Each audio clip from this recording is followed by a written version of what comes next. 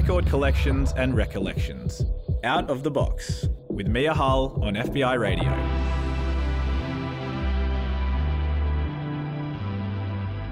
Hey, Mia Hull here, streaming online via the podcast or live on your radio from 12 to 1. This is Out of the Box.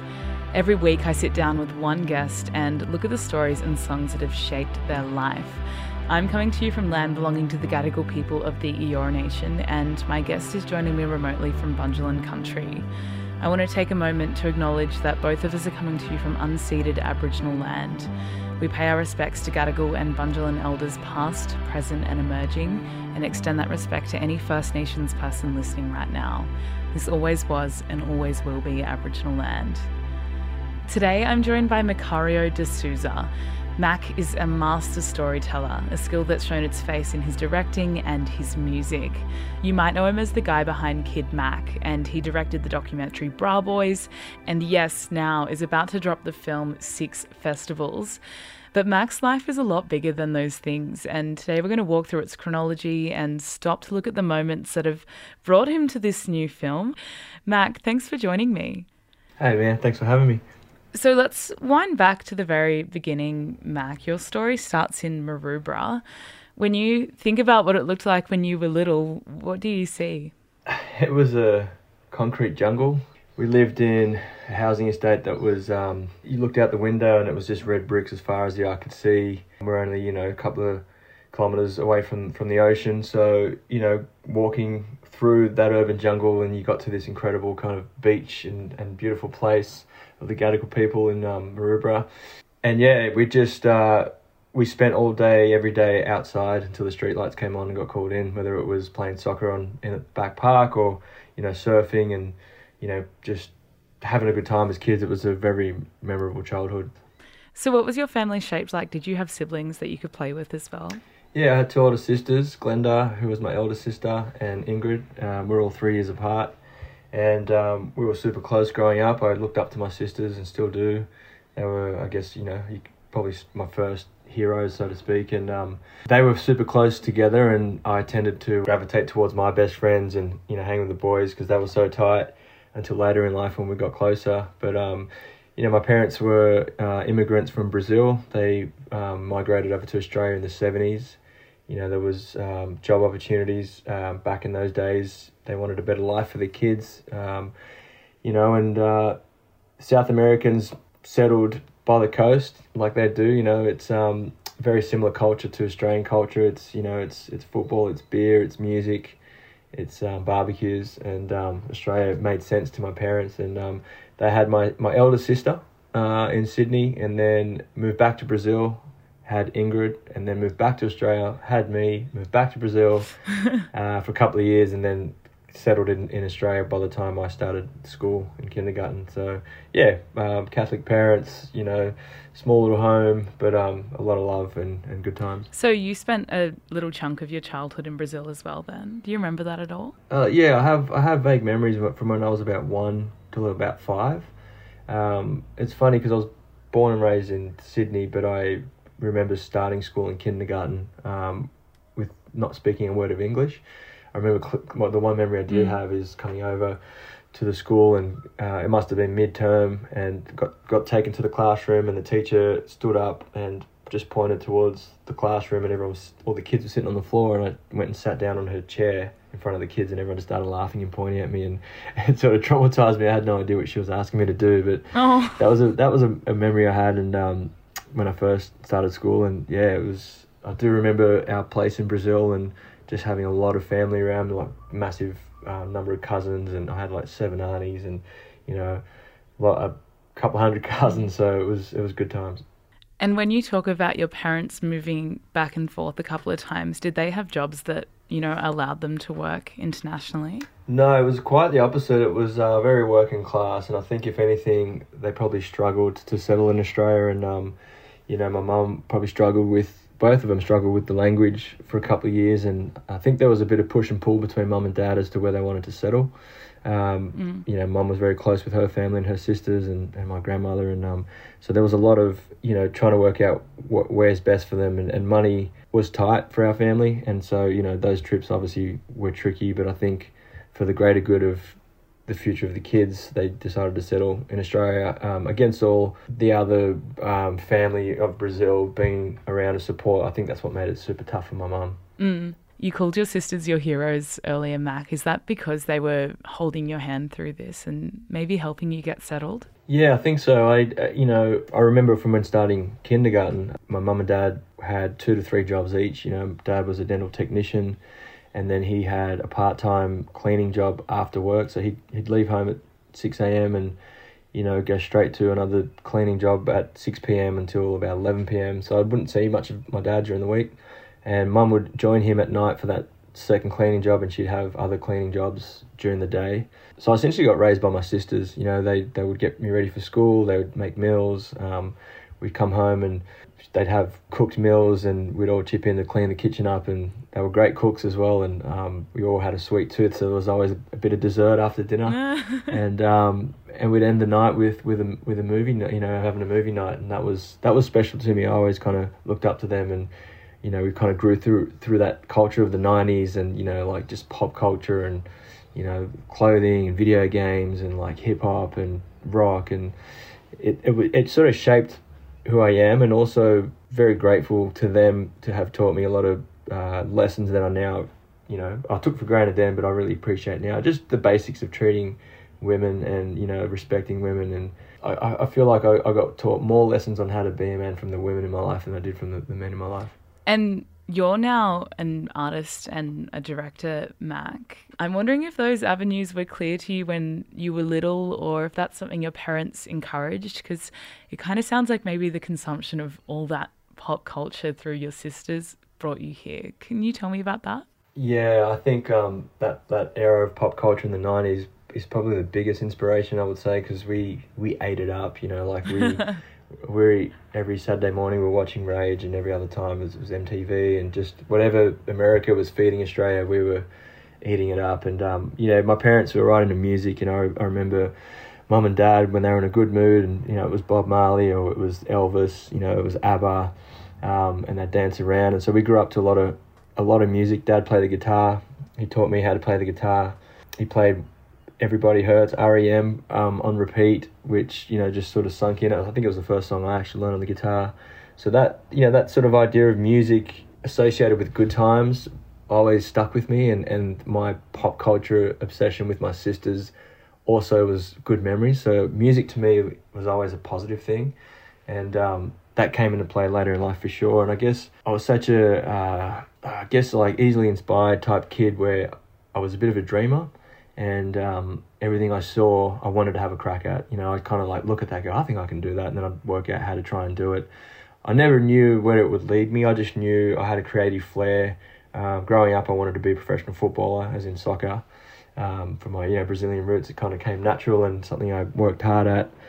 And I thought I was going to be a graphic designer, because it kind of seemed the only kind of professional job at that time that was pushed towards school kids, until I started, I think when computers were a thing, I started learning how to, muck around with programs and edit movies and make beats. And I think that was a game changer for me. And one time my sister had gone overseas and came back with this camcorder, and, that was game over. She would, not be home. I'd steal it from a wardrobe and play around with that and just film my mate surfing. And it all sort of snowballed from there. Well, yeah, let's come back to the camcorder in a couple of minutes. But first, I want to stay right here in this moment. You've started off with Stand By Me. Tell me about this one. Yeah, Stand By Me by Benny King was, it's such a nostalgic song for me.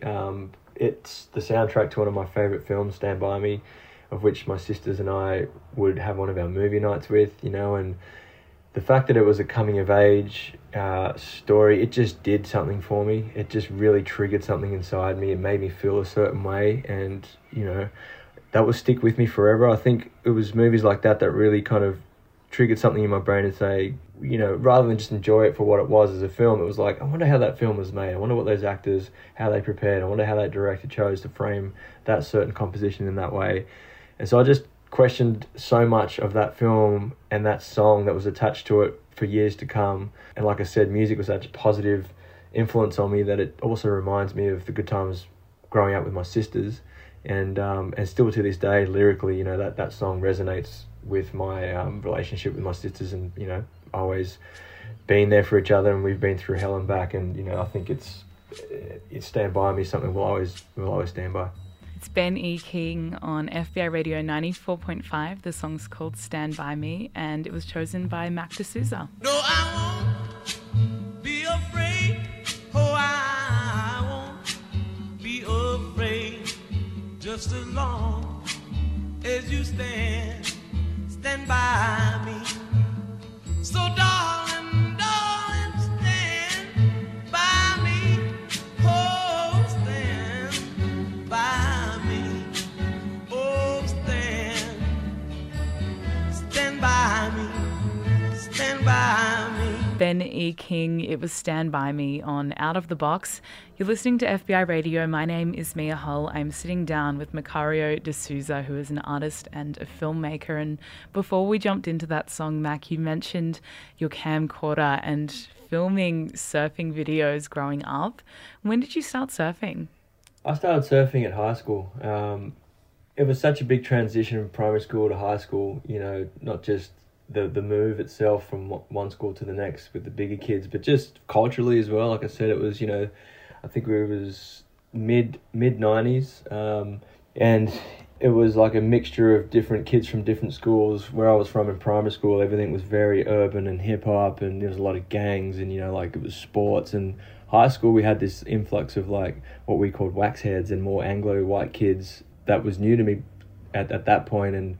But what I loved about it was the introduction of this surf culture, and I started surfing when I was about 14 or so, and fell in love with the whole culture. And I actually remember as a kid, because we didn't have the money to buy the clothes with brands, that I would actually rip off old Adidas logos off shorts and like try and stick on Billabong ones on there and just try and try and fit in. But yeah, it was. It came with its own, music culture as well, and there was a lot of surf movies at the time. Like there was a famous filmmaker called Taylor Steele who made a lot of surf movies, and his approach was just crazy surf action with amazing music, like the latest music of the time. And so I wanted to mimic that. When my sister brought that camcorder back from America, she would leave the house, I would steal it, and then buy, a few of my mates would chip in $9 to get a tape, and we'd film surfing. And luckily for me, I had my mates were some of the best surfers coming up and became some of the best big wave surfers in the world. And so we'd get awesome action and film all the parties and everything in between. And I'd go away and put some edits together and just put some of our favourite songs to it. And then we'd have little screening nights and just have a laugh and just have the time of our lives. And that was I think the start of that addictive feeling to like go away for weeks and create something and then present it to someone and get a reaction. That to me was just something that I really enjoyed. Yeah, it's interesting when you talk about surfing. I feel like you're not so much talking about the actual practice of being out in the water or the athleticism. You very much talk about the culture and the community. Why do you think that community was so addictive to you? Why do you think you were so drawn to that? I think it was the characters first and foremost. I was really taken back by some of the characters that, we grew up in Maroubra, like just colourful characters, hilarious, just things you wouldn't even see in movies, and it was always a good time. There was always laughter. There was always girls around, and obviously, young teenage boy, we were right into girls, and it was good times, and it was a way to, everyone seemed to be against the grain and a little bit, anti, like rules, and it was like fuck the system. And for me at the time, I thought that was exciting as a young teenager. It was a world away from what I had been raised in at home, so I kind of enjoyed that dynamics of quiet home life and then wild street life. Are you talking about the Bra Boys when you talk about that community? Yeah, look, we grew up in Maroubra, and yeah, as you know, Bra Boys are a community of brotherhood surfers that were born and raised in Maroubra. Some of the older boys, probably 10, 12 years older than me, started it, back in the, I want to say 70s or 80s, and they used to get a tattoo to symbolise, their friendship together, and people always saw it as a gang, and it's still got that stigma, but the reality is it's just like any group of friends. It just happens to be a big group who now have a big media presence around the world because of the characters within it. We're also some pro athletes, and they share the same tattoos. So yeah, that was looking up to the older boys as a young teenager. You kind of wanted to mimic them. You wanted to be like them one day. You know, they used to be a bit of a unsung rule where you would, you know, you'd out party, you'd out drink, you'd out root, you'd out fight your mates and whatever it took to be the man. And you know, looking back now, particularly with two young daughters, it's kind of like it was all a bit of bravado that sort of probably a little pointless, but it is, regardless, that's how we grew up, and it took a while for me to work out right from wrong. And I think luckily for me, I also had, you know, my inspirations and influences at home, which kept me on the straight. Mac, it sounds like this period of your life has been so formative to the person you've become, whether it's those older boys and the bra boys or the kind of media you were making at the time and going away and making films and getting addicted to the practice of working hard on those and then showing them to people. Were you also making music around this time? Yeah, so there wasn't too many of us at that time, particularly in Maroubra, that were, you know, tapping into that creative world. Obviously, we were all obsessed with hip-hop at the time, and we started, you know, writing rap songs, and one of my best mates, Nath Ford, he was right into it too. And the difference was Nath was a big Cook Islander guy, and he grew up in Matraville, around the corner from where I grew up in Hillsdale near Maroubra, where the primary school era was more, you know, like I said, urban jungle. You know, there was more gangs and it was more hip hop, and then we meshed with this surf Anglo world later in life. And so he came from my old school world, and that's why I connected with him. He was like my big brother, who's a couple of years older than me. We made music under 377, and that was our first little duo. That was a bus route, actually, that took us from where we lived down to the beach. So we called it that. Essentially stopped from my bus stop to his bus stop and down to the beach, which connected us. And we just mimicked everything that we heard from America, you know, whether it was NWA and Tupac and Biggie. So it was tryhards trying to be gangster rappers, and we rapped about being bra boys and where we were from. And I think when you first get into rap, you resort to what you've heard up until that point, and it takes a while for you to finesse and actually find your voice and actually find, you know, content to write about. So yeah, and then when it came to making beats, I got obsessed with that and started putting out beats and our raps over it, and we'd have little shows locally and just have a good time. And we felt like we were creating our own little NWA within Maroubra. It was hilarious. So you're making films at this time, you're making music at this time. With all of these kind of interests in the mix, were you ever looking forward and thinking about what the future looked like for you or what you might want to do? Not really. I just really enjoyed doing what I was doing, and being young, you just did it all, you know. And it wasn't until the back end of high school where I was, you know, starting to work out what I was going to do, whether I was going to pursue a soccer career, whether I was going to go to uni, and if I did uni, what course I was going to do. So I kind of wanted to choose something that allowed me to further explore all mediums, particularly film and music. And so I chose to do a fine arts degree, which had a lot of electives in both music production and film. In a couple of minutes, I want to dig further into your fine arts degree and the things that you did explore through that. But first, we're going to jump into a song by Grinspoon. Why'd you pick this one? Grinspoon, Just Ace, is a song that represents that chapter of my life. When we were 13, 14 years old, it was 1997. Their record was big at that time, and the older Bra Boys put on what I feel like was one of the first festivals, aside from like Big Day Out, that I can remember. It was called Surf Skate Slam, and it was in the car park of Maroubra Beach, and the lineup was insane. It was like Frenzel Rom, Grinspoon, Sprung Monkey, and Silverchair, who were only starting out, you know, back then. And this was like a coming of age event for us. Grinspoon came down to promote the event at the local surf shop that week, and it was a pie eating contest, and you know, they were sponsored by Arnett sunglasses, and we just remember looking up to them and just loving them. And my best mate Robbie was in their music video for Just Ace. It was a coming of age event for us, where it was, you know, our first concert, first festival. It was like our first kiss, first fight, first vomit. You know, it was just Ace, and we loved Grinspoon, and that's and it's come full circle for me having Phil Jameson involved in my latest film. But that's this song holds a close place in my heart. Amazing. The song is called Just Ace. It's by Grinspoon, and you're hearing it right here on Out of the Box on FBI Radio 94.5. And so do all their riders, living in another space, mistake, thanks I'm over it. Yeah, yeah, yeah, yeah, yeah, yeah, yeah, yeah.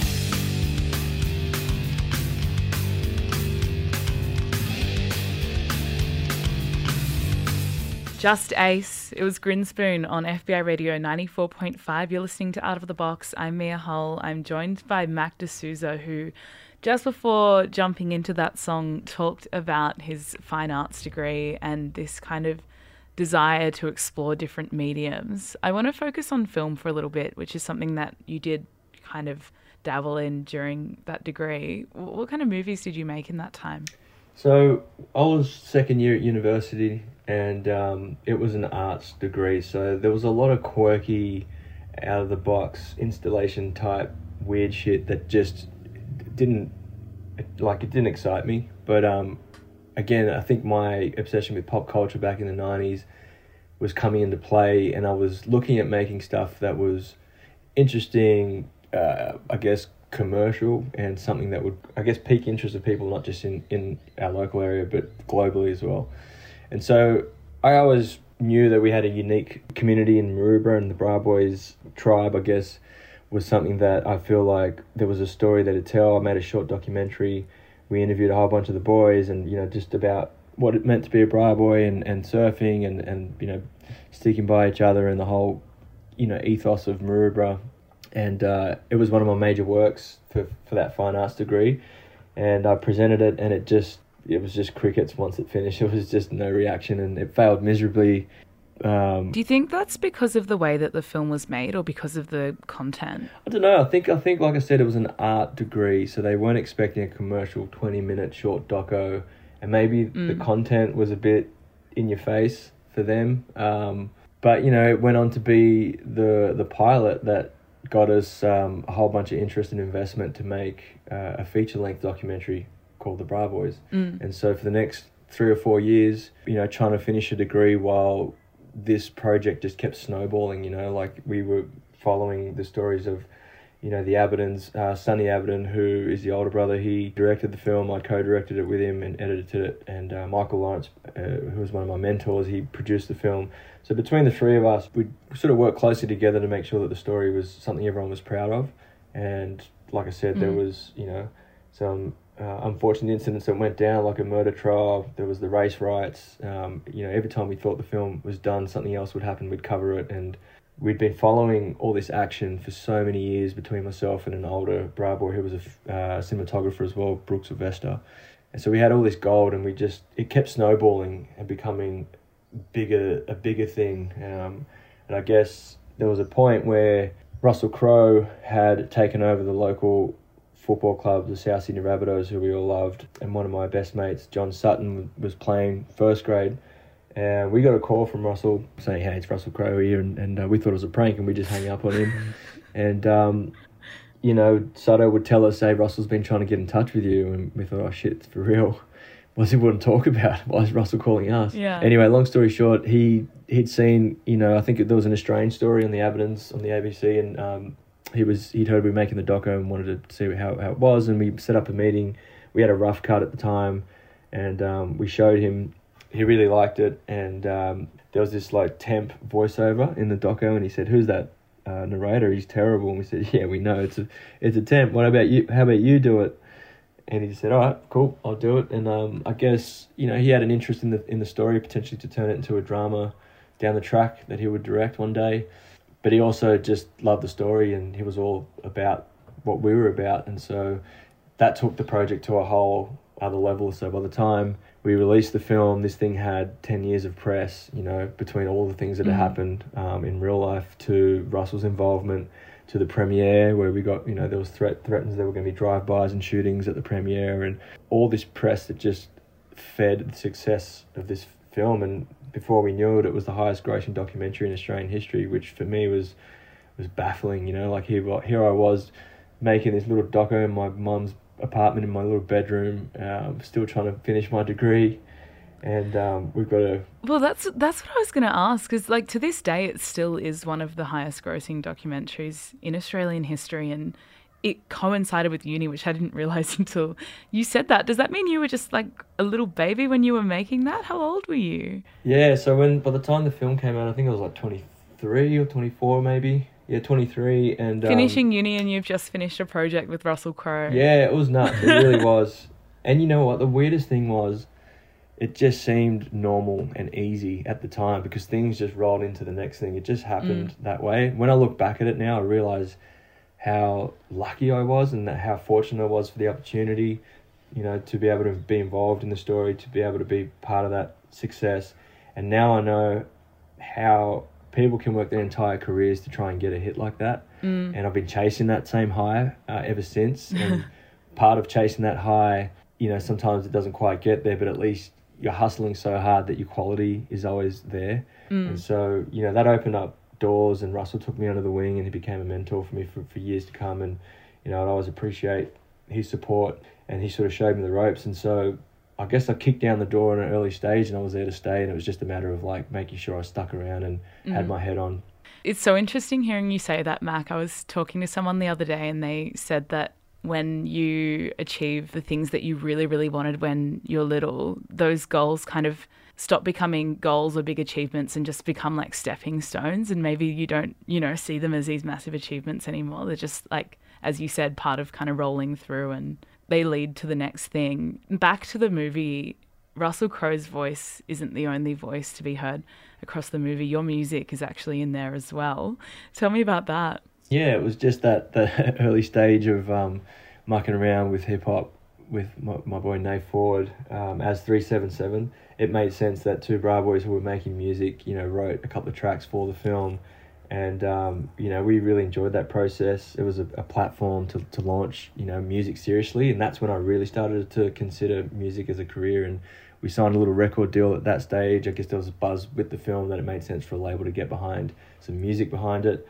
And, yeah, it was the first time we were really getting into studios and recording properly. And most premieres we'd throw around the world, we'd get up and perform after it. We started off the back of that, getting some really cool tours with the some of the Aussie hip-hop acts who were doing some great things at the time. Bliss and Esso particularly were guys that, you know, took us under the wing and gave us a lot of support acts, which I'm also grateful for. And we started a great early friendship with those guys. And yeah, I just thought, shit, okay, cool. We've got this amazing, successful documentary out, and our music's getting played everywhere, and we're creating a bit of a fan base. So I kind of wanted to hustle on both fronts for the next few years. We're going to jump into a song that's not by you. It's actually by Scribe. Why did you pick this one? So Scribe, at the time, like I said, Nath was from the Cook Islands. I was from Brazil. We were both, you know, dark-skinned, and everyone else doing hip-hop in the country seemed to be Anglo-white guys. And Scribe, for being from New Zealand, it felt local, and he dropped this hit, you know, Not Many, which we just loved, and it just really kind of inspired me to pursue it even further. It just kind of felt a bit more home. And everything he was rapping about. And that song will forever stick with me, and it's something that was authentic, accessible, and I wanted to approach my music in a similar way. And this one comes back full circle with my new film that we'll talk about in a sec too. So many full circle moments. This is a beautiful episode about the box. This song is called Not Many by Scribe, chosen by Mac De Souza. Like this. Like this, like this, let's do it. How many dudes you know roll like this? How many dudes you know flow like this? Not many, infinity, not many, infinity. How many dudes you know got the skills to go and rock a show like this? I don't know anybody.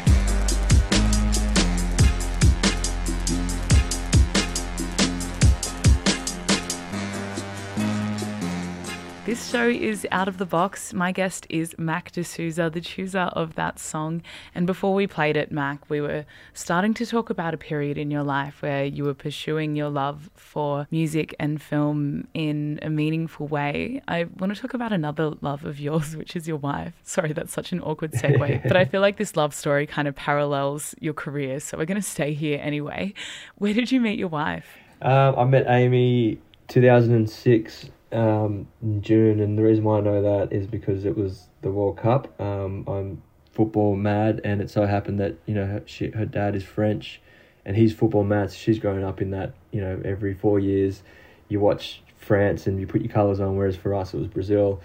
And Australia was in the World Cup that year, and they were robbed by Italy in the quarterfinals, and we watched it down at Circular Quay on the big screen with everyone else. Yeah, we'd met first at Coogee Bay Hotel.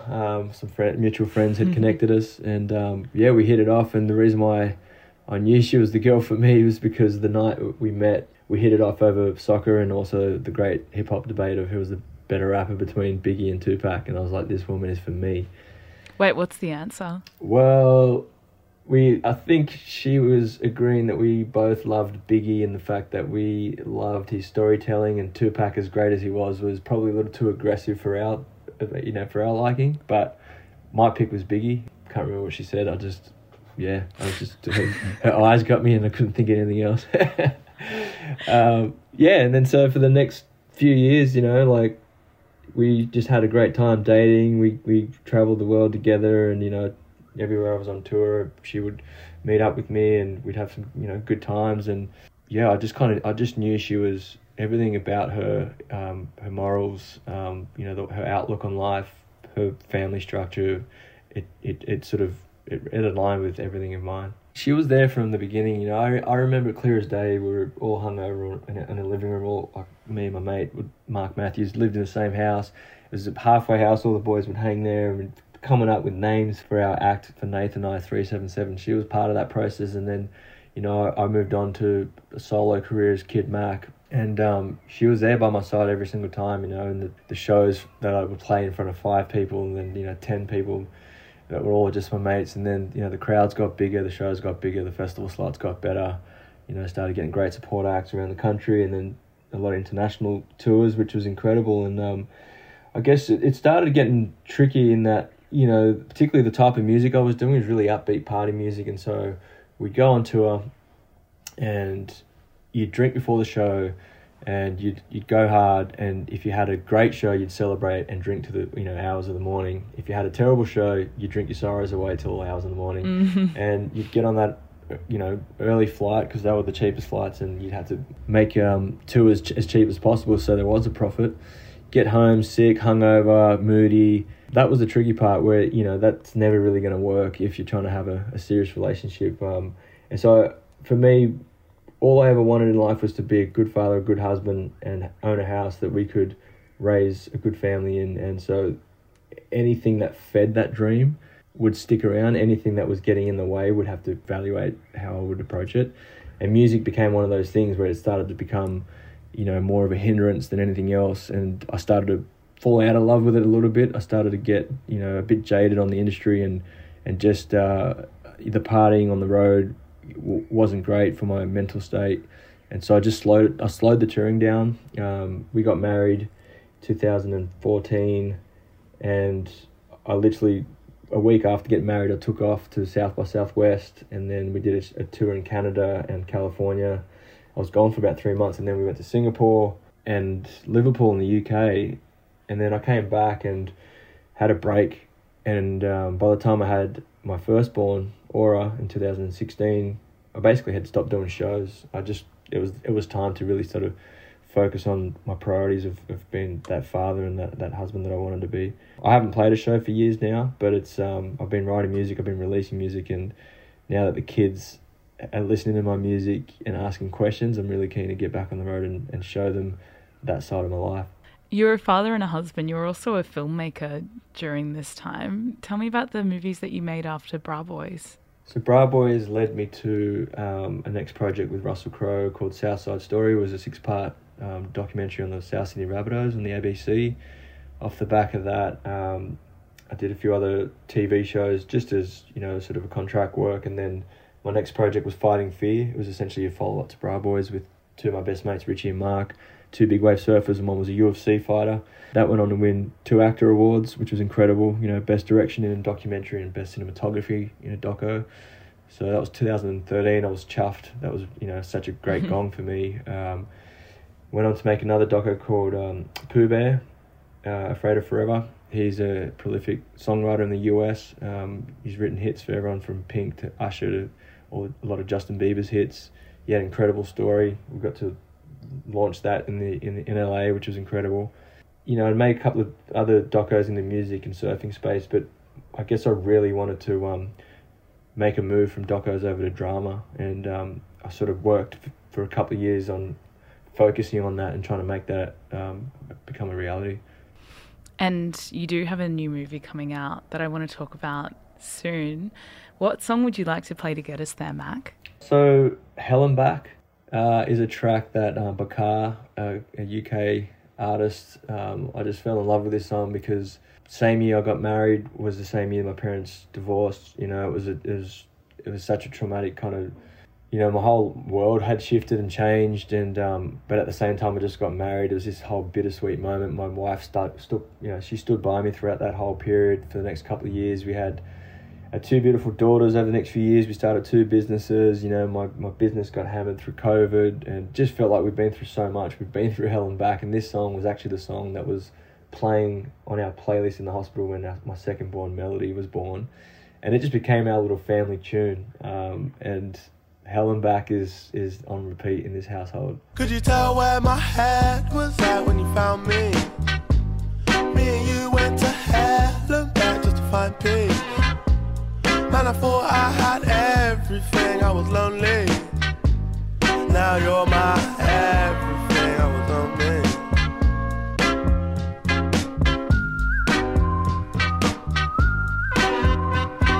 That was Bakar on FBI Radio 94.5. The track was called Hell and Back, and it was chosen by Mac De Souza, my guest on the show, a director, artist, and the man behind the film that drops this time next week, 6 Festivals.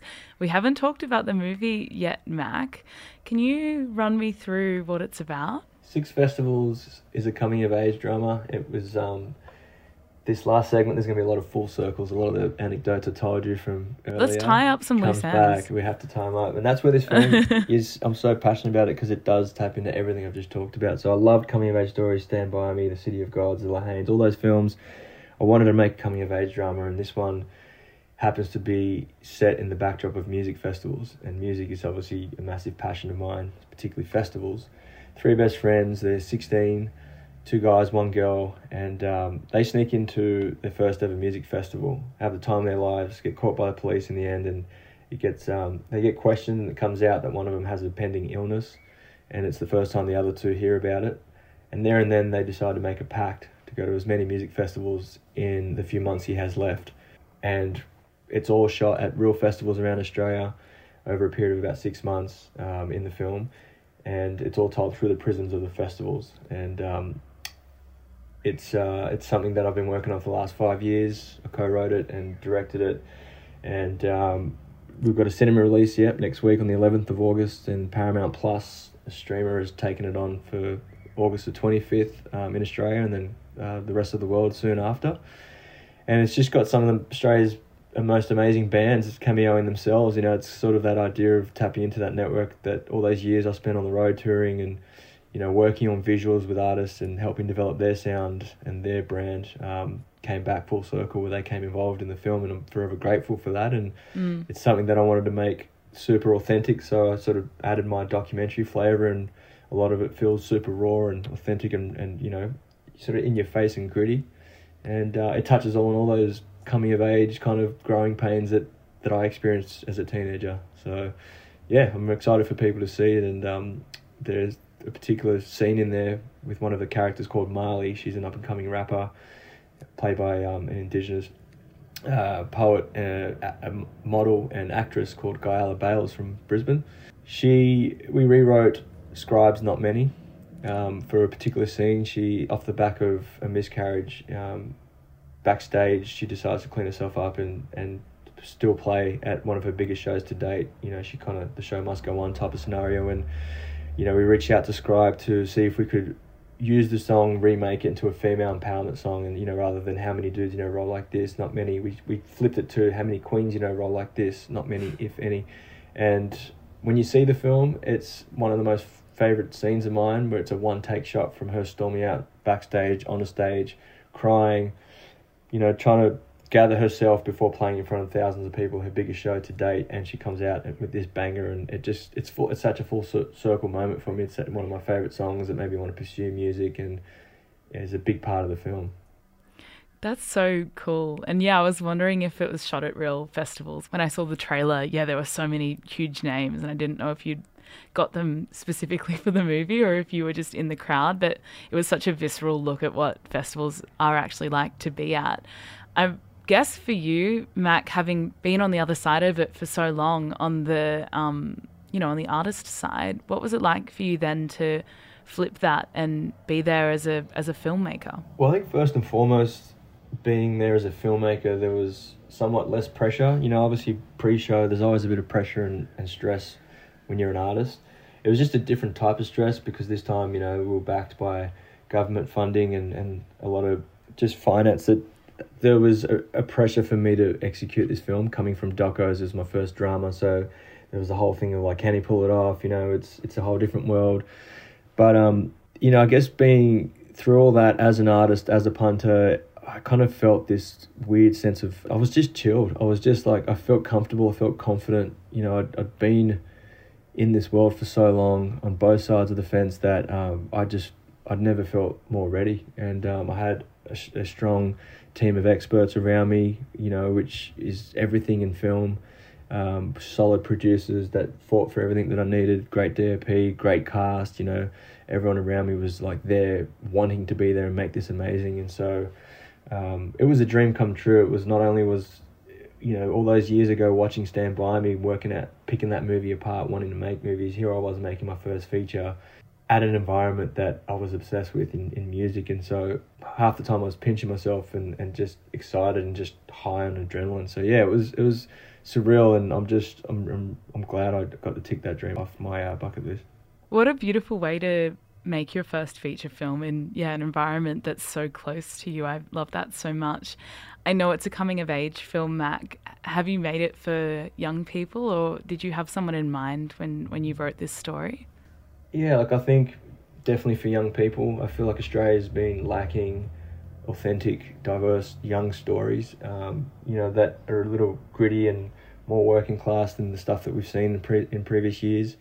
And so I wanted young people of all, walks of life and diverse cultures to watch this film, be inspired, see themselves on the screen, and get that sense of like, everyone has dreams and we all get there sometimes and sometimes we don't. But I think what's important is surrounding yourself with the right circle of friends to try and help each other achieve those dreams. And that's a lot of what this movie is about.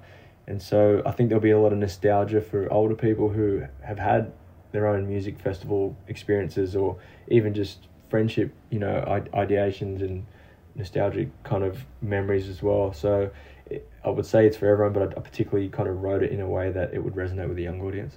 Congratulations, Mac. I'm so excited seeing how excited you are about it. Your first feature film, huge. How do you move forward from this? What does the future hold for you? Look, all those years ago when Russell took me under the wing, he gave me some advice of never bask in the success, in your own success, have the bullet in the chamber ready to fire for your next one. It's something I learnt the hard way over the years. I spent months after Bra Boys just partying in LA instead of pitching my next idea to agents. So now, sort of more mature. I'd like to think I'm more mature anyway, and got my head on and got my game face and focus. It's really about having the next couple of concepts ready to fire, and I'm developing a couple of films and TV dramas right now, and needing to strike while the iron's hot. And I'd like to stay in this space of coming of age and try and create something that's inspiring for our younger generation. Incredible. Well, yeah, we'll watch this space, but before those come out, we can watch your new movie, Six Festivals, which comes out in cinemas August 11 and then will be available to stream towards the end of August. I'll put all the details to that one up on the program's page on fbiradio.com. Mac De Souza, thank you so much for joining me. Thanks for having me. It was fun. I had fun too. How would you like to close out the interview? I guess there's one last song I want to throw to, and this one to me represents, after all the aches and pains, the struggle, the good times, I feel like I'm actually probably in my peak form right now, and I just want to keep hustling. And this song is called Final Form by Sampa the Great, one of my favourite artists. Also had the honour of working with Sampa over the years during her early development years, and seeing what she's achieved has just been incredible. When she dropped this song, it just felt like she was coming out for a fight, and it was her walkout song, and her fight was to be heard internationally on a global stage, and she's done that like a boss, and I'm so proud of her. And now this is my go-to song when I need to get my hustle on. So Final Form by Sample the Great. Hell yeah, it's Final Form by Sample the Great on FBI Radio 94.5, chosen by my guest on Out of the Box, Mac De Souza. Hey, thank you so much for tuning in. If you did want to listen back to this episode, you can do that on the programs page on fbiradio.com, where you'll also find the full list of songs that Mac brought to the show today and some extra bits and pieces about the things that Mac and I have spoken about, including his new movie, 6 Festivals, which drops this time next week in cinemas. That's Thursday, August 11. You can also listen back to this show via the podcast, wherever you get your podcasts. I want to give a big shout out to my producer Tash for doing all of the research for this episode, and to Sam Dover for editing it for me. Do stay tuned, lunch is right around the corner. FBI. Nah, knock the walls off, fuck the whole key, we gon' hinge the whole door off. I'm still AD, never forget it. It's life after death, roll the credits. Say my feelings for you still exist.